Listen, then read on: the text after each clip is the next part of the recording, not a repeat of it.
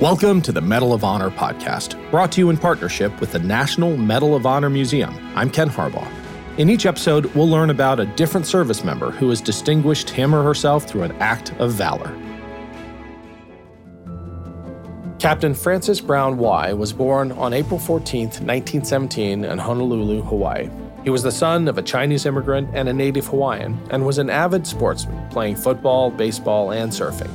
Originally, Y wanted to work with his father in real estate, but in October 1940, he enlisted in the Hawaii National Guard. He served as an intelligence officer for the 34th Infantry. On December 7, 1941, the 34th Infantry became one of the first American units to fight in World War II by firing at Japanese planes during the attack on Pearl Harbor. In 1943, Y and his division deployed to Australia for additional training. The next year, the 24th Division launched Operation Reckless, an amphibious assault to seize the city of Hollandia on Dutch New Guinea, now in modern-day Indonesia. After the successful seizure, Y's division was assigned to General Douglas MacArthur's 10th Corps, which was preparing to invade the Japanese-occupied Philippines. On October 20th, 1944, the 34th Infantry launched an amphibious assault on the island of Leyte. By the time Y arrived on the beach, the assault force was pinned down by enemy machine guns hidden by palm groves and rice paddies. Y took command of a rifle company whose commander had been killed and rallied his soldiers to assault through the Japanese positions. In doing so, he exposed himself to draw the enemy's fire so his soldiers could locate and assault them. Y was killed leading the assault on the final enemy position. Because of Y's leadership and disregard for his own safety, the 34th was able to secure the beach. In 1944, Y's commander at the 34th Infantry, Colonel Newman, recommended him for the Medal of Honor, but the award was downgraded to a Distinguished Service Cross.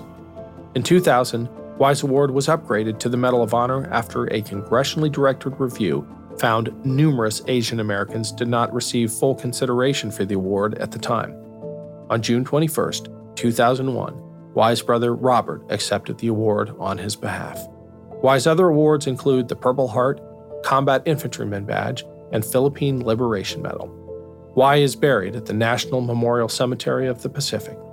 To this day, Y is the only Chinese American soldier to receive the Medal of Honor and one of the first Asian American recipients. The Medal of Honor podcast is a production of Evergreen Podcasts. Nathan Corson is our producer and engineer, Leon Pescador is our associate producer, and I'm Ken Harbaugh. We are proud to support the National Medal of Honor Museum. To learn more and to support their mission, go to mohmuseum.org. Thanks for listening. I'm Ken Harbaugh, host of Warriors in Their Own Words, a podcast that presents the unvarnished, unsanitized truth of what we have asked of those who defend this nation.